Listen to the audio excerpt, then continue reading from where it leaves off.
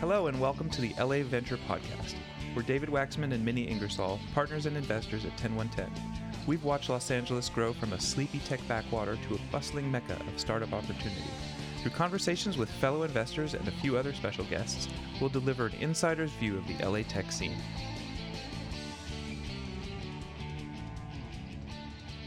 Dustin Rosen is here with us today. He's the founder and managing partner at Wonder Ventures, a pre-seed fund here in LA. Wonder has participated in some of LA's best startup successes, investing early in companies like Clutter, Tala, AirMap, and many others. Thanks for being here, Dustin. Thank you. Thank you both for having me, and I'm really excited to get this going. Why don't we get it going then? Let's get it going with you telling us a little bit about who you are, help our listeners get to know you. I started a fund here in LA called Wonder Ventures, and it's a culmination of all my experience in technology in LA. I moved to LA, part of the fun story, actually, to work in the mailroom at the William Morris Talent Agency for the old Entourage HBO TV show fans. I was Lloyd answering phones. Fun year of experience, but not the right fit for me. But luckily, the agency started a venture fund. I was the only person who raised my hand to get a job from talent, Hollywood to tech and venture capital, which I think 10 years later would be a very different experience where lots of people want to now get into venture capital, and allowed me to set me off on my career where I spent 2 years as an associate at a venture fund, and then about 10 years ago started my own startup. So it was called Pose. It was one of the first mobile shopping apps on the iPhone. We had 10 million downloads. I had a 30-person team in Santa Monica.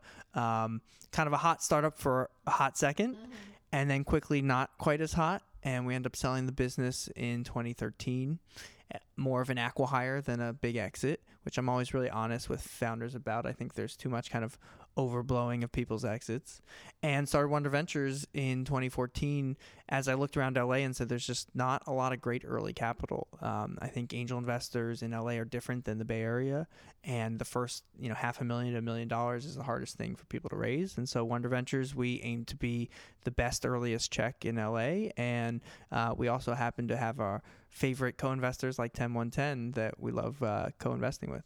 Are there any particular lessons from Pose that you carry forward? I would say there are thematic things specific to the business we built that I explicitly don't invest in, although I actually try to take like one call a month with a similar social or shopping or mobile founder and explain. And there are two things. One is I don't believe content and commerce mix. We raised at a time where that was a very hot thesis and we were at the forefront of it. I think people are either browsing content or deep down the funnel ready to buy. And the optimal blend of the two isn't a product that we think exists. We think even a Pinterest is kind of the closest you get. We were competing with them. I think that's a content place. I think people browsing, ad models work there. But the actual shop, if Pinterest was valued on their conversion directly attributable to them, they wouldn't have a very good business. And so that was certainly where we failed. We tried to make that work, and I yet to see anyone really truly succeed in it. So Wonder Ventures is very explicitly pre-seed. Yeah. And that's a relatively new term, so I'd love to hear your definition of pre-seed and why you chose that. Yeah, so I love giving this explanation because it also was new to me, in that I started this because of a lack of early funding in LA. And so our fund one was writing $50,000 to $100,000 checks. We saw ourselves as filling an angel investor gap in LA with those checks. Over time, we saw a few things. One, that there was this lack of angel investors in LA that we knew, but it was even more dire than I first expected. And therefore, we often found a bunch of angels that couldn't find a lead. Who was going to set the price for this? Who was going to lead it? And so with our fund two, we can now write checks up to $500,000. But most importantly, and exciting for me, I can now lead that round. I can write a term sheet. I can price it out, negotiate with the founders, and catalyze this angel round, which is actually more where I like to think of it versus pre-seed, but we needed something to define earlier than seed. There were no letters before A, so we invented seed, and there were no what do we do before seed. To be honest, the evolution is what you guys see as well, is everything's gone up stack. So my first Series A round, if you will, or seed round was $1 million for Pose on a $4 million pre. That's now a pre-seed round. That's what Wonder Ventures does all day. And the seed rounds are 3 on 10, my post Series A was 3 on 10. And so just a 10-year shift in valuations and what we call things. Cool. And are you writing term sheets and pricing rounds usually, or? Yeah, we, because we're early, people always assume we're doing notes, but, I'm a believer in understanding exactly what you own, having it delineated share classes. The cost basis of doing a note versus a priced round is often the explanation of why people do notes. It's not that different, especially if you have a good lawyer for your company who's deferring fees, who's in it for the long run, not trying to make money on your pre-seed round. Those costs should be pretty similar, and so we like to price rounds when we can. That's great. And do most entrepreneurs prefer that, or what are the sort of the trade-offs? I bet that's a conversation. It is. Entrepreneurs. It depends. Usually it's a pretty quick conversation. Their lawyers are all for it, especially, like I said, if they're, experienced venture lawyers, they're like, we're happy to do either. The price actually isn't that big a difference. Some entrepreneurs have read the YC mantras on safes and things like that, and they have a strong opinion. At the end of the day, we're probably not going to fight an entrepreneur if they feel that strongly about it. But I'd say that's 1 in 10 that actually push back if we're willing to do the work and they don't see a major time or cost difference. Do you create a board? I don't create a board. We proactively don't take board director seats. I love taking board observer seats. All the fun of going to the board meeting, helping the company without the kind of long-term implications of being a director. But I do start to help the companies at that early stage have some cadence with meetings, right? If you work with me for a year and you've never had a board meeting before and you raise a Series A, you're going to be not prepared. But if we have every 6 to 8 weeks some kind of cadence, some amount of deliverables, it's great preparation for where they're going. So you take the board seat, or you take the board observer seat, yes. Right? And I guess it saves you a little hassle down the road. Is that, or?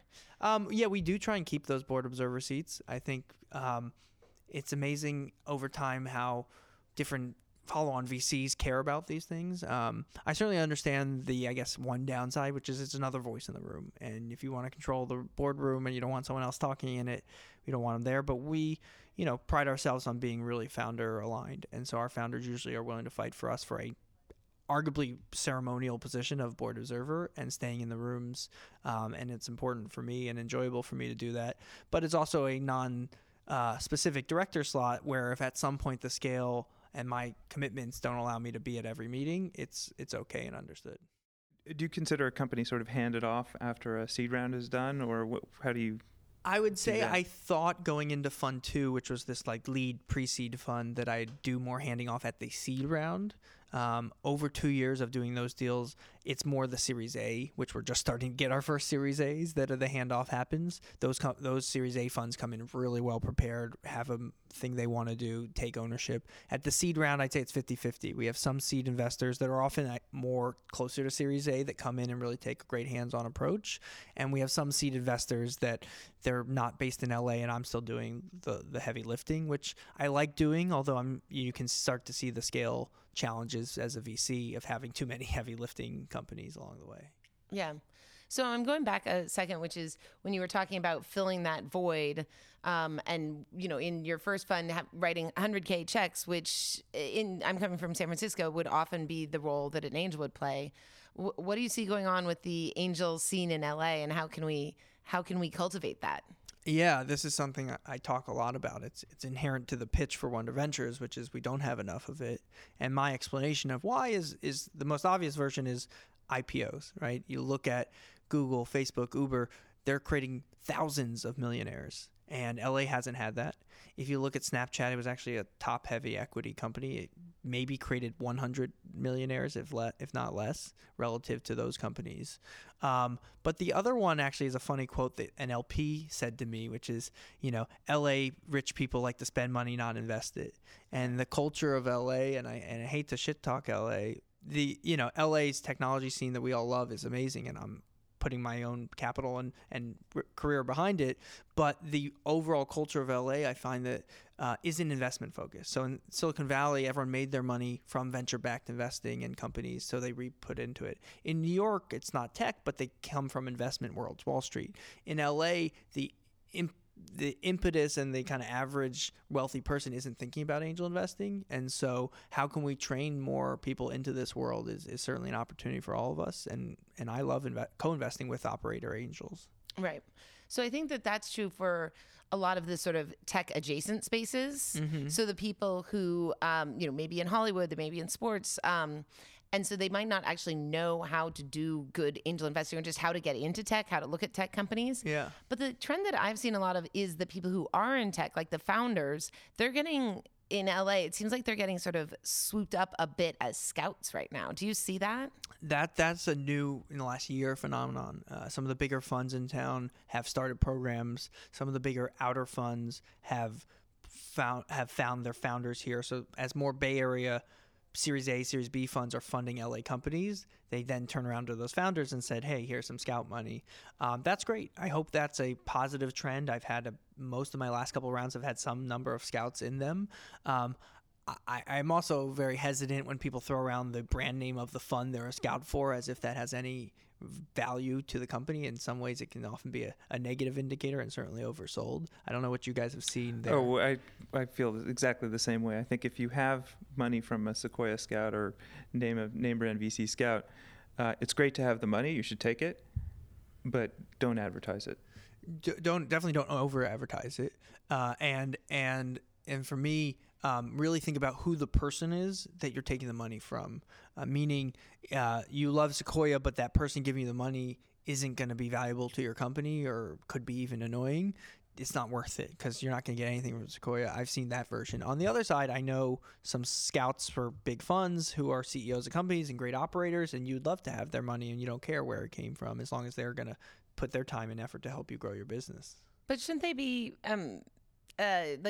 why would they be a distraction? Like, why do you have to think about who your angels are? Like, don't they play such a minor role? Maybe So in my company Pose, and this is an example I always give my founders, I had 17 investors, 3 real venture funds, and 14 angels, I think was something around that.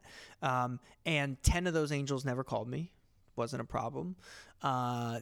2 of them were amazingly helpful operators, and 2 of them would call me all the time with the most annoying, waste my time or afraid of losing their small amount of money things. And so you really do want to think about it because it can become a real pain in your neck for not a lot of money. And, I generally want more angels in the deal, but vetting who they are and how they're going to engage with you over time is important. Where do you get a lot of your deal flow from? And do you get deal flow from angels or do you bring angels in when you're investing? Yeah. To the latter question, definitely yes. We love to find a deal. Let's say it's a $600K round. We're putting in $400K. That's what we do here at Pre-Seed. That $200K is optimally split up amongst 4 to 8 angels, 25 to 50K checks. And we're hunting angels who we believe can be value add to that business. Have you been a CEO of a related company? Are you an executive at a big company that might be in that space? We did an investment in a company in the trucking and logistics space, and we brought in 2 of the highest ranking former Uber employees as angels into the deal. And they have had, they aren't always there, but when we call them, they have the most specific, valuable answers. So we love creating and bringing in those angels to our deals.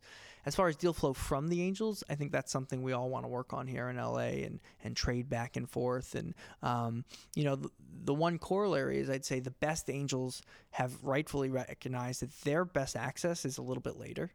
If I'm the CEO of a really well-known company in LA, I get kissed into highly competitive Series A's, even Series B's. So why should I waste my time sorting through all these early companies when I can get kissed into the pre-vetted best ones? But won't they get a lot more ownership if they come in like you're coming in? I don't think they're thinking about it as portfolio, right. Structuring as we are. Some of them love the early, so love the helping, love the hands-on, but some of them are just, I'm running my own company. These are often ones that are currently operating. So I'm running my own company. I'm very busy, and I'm just going to take the pre-vetted best deals when they come to me. So I've had the good fortune of knowing you for a while, and we've, as a result, looked at some of the same deals.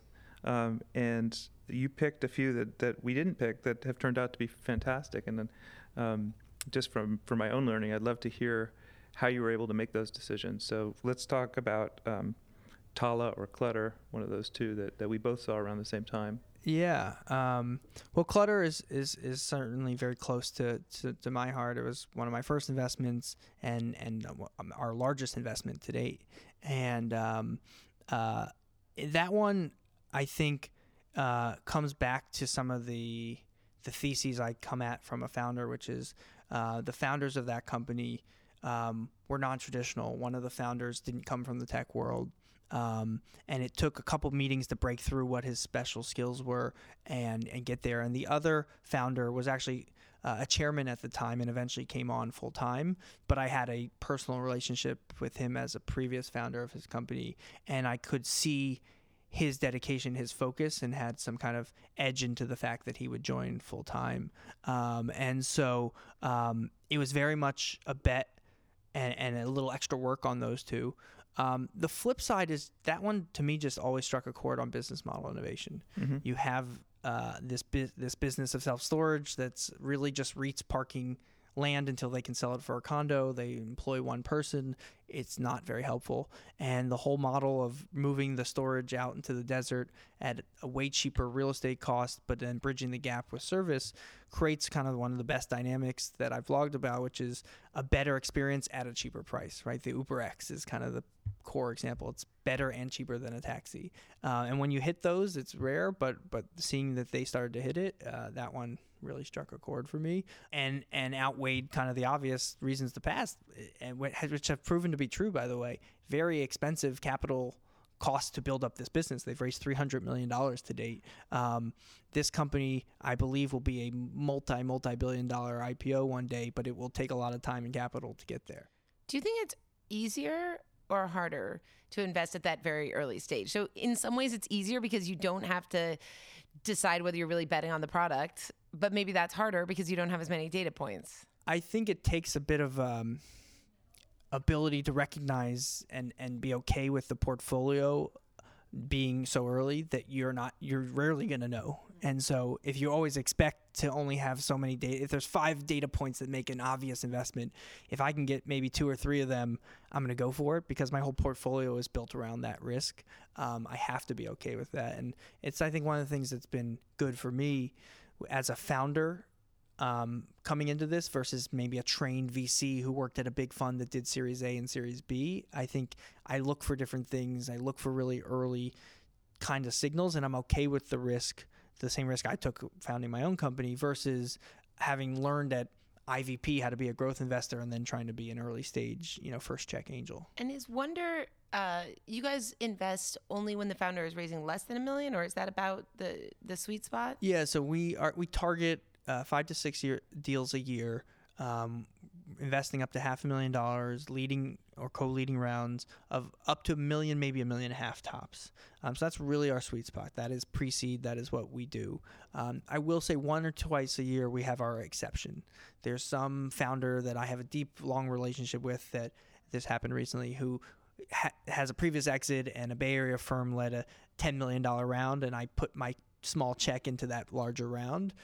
It's not our model, but once or twice a year, you just have to do it when you believe in someone. And unfortunately, the market believes in them so much, they're willing to pay more than you are. So since you're LA targeted and pre-seed targeted, do you have any other targets that narrow that down, or are you willing to look at any company in any vertical? Yeah, so we really pride ourselves in being willing to look at anything. I like to say if I already knew what the next big thing was, hopefully I'd already invested in it. And so if I define a bunch of things we do, then I'm leaving out all the things that I don't know exist that I'd like to invest in. I certainly wouldn't have said self-storage. But with that said, we do really want a software component. If it's deep hard tech or biotech, that's not for us. But we've done great in things that touch clean energy, agriculture, finance, healthcare.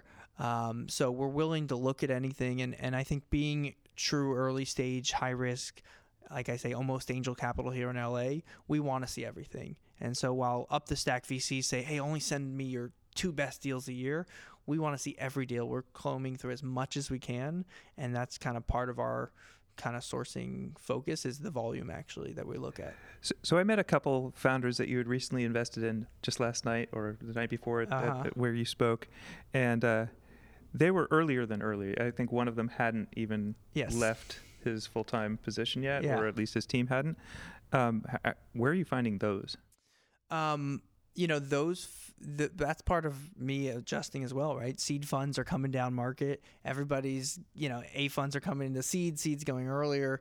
That specific example was a founding team that I met in a previous business that was unable to raise money. I spent a lot of time with them in the room telling them, you seem really talented. I just really don't like the business you're building. And I actually don't believe that you have the founder market fit, that you're starting because you think it sounds like a good business versus you really believe in it. And actually off that pass, which I think was a little tough for them in the room, to be honest, because I was kind of blunt in a way I'm not always. We built a 6-month relationship of, well, let's think about what else you could build and who else are you as a founder. And that relationship blossomed into ideating together and, kind of getting the opportunity to invest so early because I was helping them come up with the concept that they were actually working on. That's terrific. Are there any kind of companies or pitches that you're feeling are saturated right now? I think we all have our bugbears on that. Yeah, you hear, in LA, especially anything like influencer marketing, influencer networks, you hear that a lot.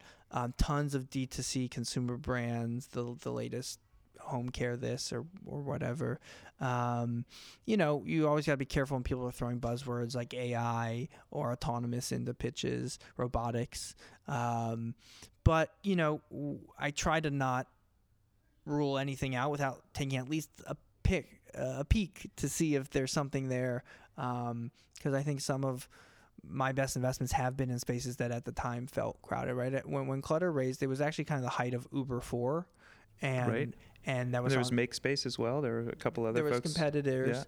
Yeah. But everyone was kind of, I think, on the wrong side of Uber 4. And I never thought of Clutter as an Uber 4. I thought of it as its own business. I want to be careful not to do that. So to my own point, influencers are a real and I think lasting part of our future micro economies and gig economies. So I probably should be spending more time trying to figure out where the opportunities are. Great. Can we move into random personal questions? I guess so. Fantastic. I'm not sure this is either random or personal, but I really want to know, is there conventional wisdom that you hear from VCs that you disagree with? There are definitely a couple things that come to mind that I would say it's not a hard disagree, but I would question. Which one of them is around founder updates. As a VC, I certainly really appreciate founder updates. We have a co-investment where a founder writes some of the best updates you've ever seen, and we really appreciate him for that, and it gives him clarity of what he's doing. But I will say personally, of 46 investments now, there's a probably negative correlation or at least a anti-correlation, which is the best companies in my portfolio do not send updates, never have, and are less likely to send them. And so I think some founders, that's part of how they work, how they get their mind together, how they prep and think about things. But I think a lot of the best operating hands-on founders, as long as I trust they're deep in their business and they're doing the right things, are not taking time to update a bunch of random investors. I guess I'm in the mainstream because I really think differently about it. And when I think about it, it's not so much so everybody can know, but so that the founder is maximizing the leverage from that team of investors. Yeah. And also, maybe more importantly, prepping for a bad day. If you don't hear from a company for a long time because things are going well, that's totally fine. If you don't hear from a company for a long time and then you hear that something's wrong, I don't feel like the people who weren't kept up to date are really in the trenches with the founder. Yeah. But we can agree to disagree. It's not a complete disagreement. Those are valid points. The cynical VC would say, well, we're playing for the upside winners, not the downside losers. And so helping, I'm not cynical. I help every company. I've been in too many trenches with too many companies I know weren't going anywhere, but I enjoy doing it. I would just say that to me, I don't push it, at least as a VC. I appreciate it when it comes. I try to encourage it a little bit, but it's not, I've seen a lot of success without it, so I don't believe it's a must do.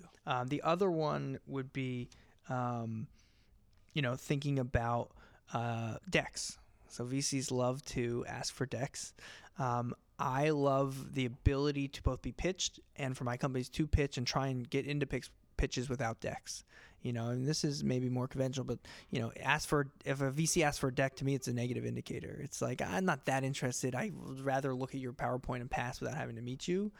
Push to get that meeting without a deck and try to do that pitch without a deck. Okay, on this one, I'll be point counterpoint. So I think maybe it's because I'm new to investing. I need to read the deck. I feel like it's so helpful for me to then be able to ask more intelligent questions because it gives. I think I'm not quite as fast on my feet of thinking about what I'm worried about, and so I don't know what questions to ask if I haven't sort of mulled on it for 24 hours. Yeah, it's a tough trade-off, and I would say if you're going to later stage rounds with partnerships, I tell my companies you need to have a deck, and like you're focused with this one GP, but there's 4 other GPs who are really going to pop in and out, and you need to have a deck for that purpose. So it's not a complete anti-deck pitch by me, but just a if I think of the optimal relationship building with VCs and that first partner who you really want to buy into your broader vision, if you can get further along without a deck, it feels like a more organic starting place to build a relationship. Well, Dustin, we'd love, if we're ever investing downstream from you, I'd love for you to tell your founders they can have their non-deck pitches come to David. Yeah, okay. Noted. And then I'll ask for one afterwards so I could just remember everything. So you can share with me. Let me ask you, how about a quote that you like and how you apply it? So one of my favorite quotes, and we'll have to fact check this, but I'm pretty sure it's Bill Gates, which is people always overestimate what they can achieve in 1 year and underestimate what they can achieve in 10 years. And I certainly look back at myself 1 year ago and 10 years ago regularly. I think this quote comes up to me maybe twice a year. And every time I say, I haven't done that much in a year. It's been a fine year. But you think back 10 years and you're like, wow, I was like an associate just getting into VC, thinking about starting a company 10 years ago. And I've since founded and sold a company and started a fund. I'm on my second fund. That's a lot of progress in 10 years, not to mention gotten married and had a baby, where if you always are judging yourself too harshly on that 1 year curve where, a year ago I was kind of doing the same thing I'm doing now, you might never be satisfied. And so as it relates to what you can achieve and also your expectations and judgment of yourself, I love that, people overestimate what they can achieve in 1 year and underestimate what they can achieve in 10. That's a great quote. We talked about conventional wisdom from from GPs to founders, but what about from LPs to GPs? Is there one thing that LPs you think focus too much on?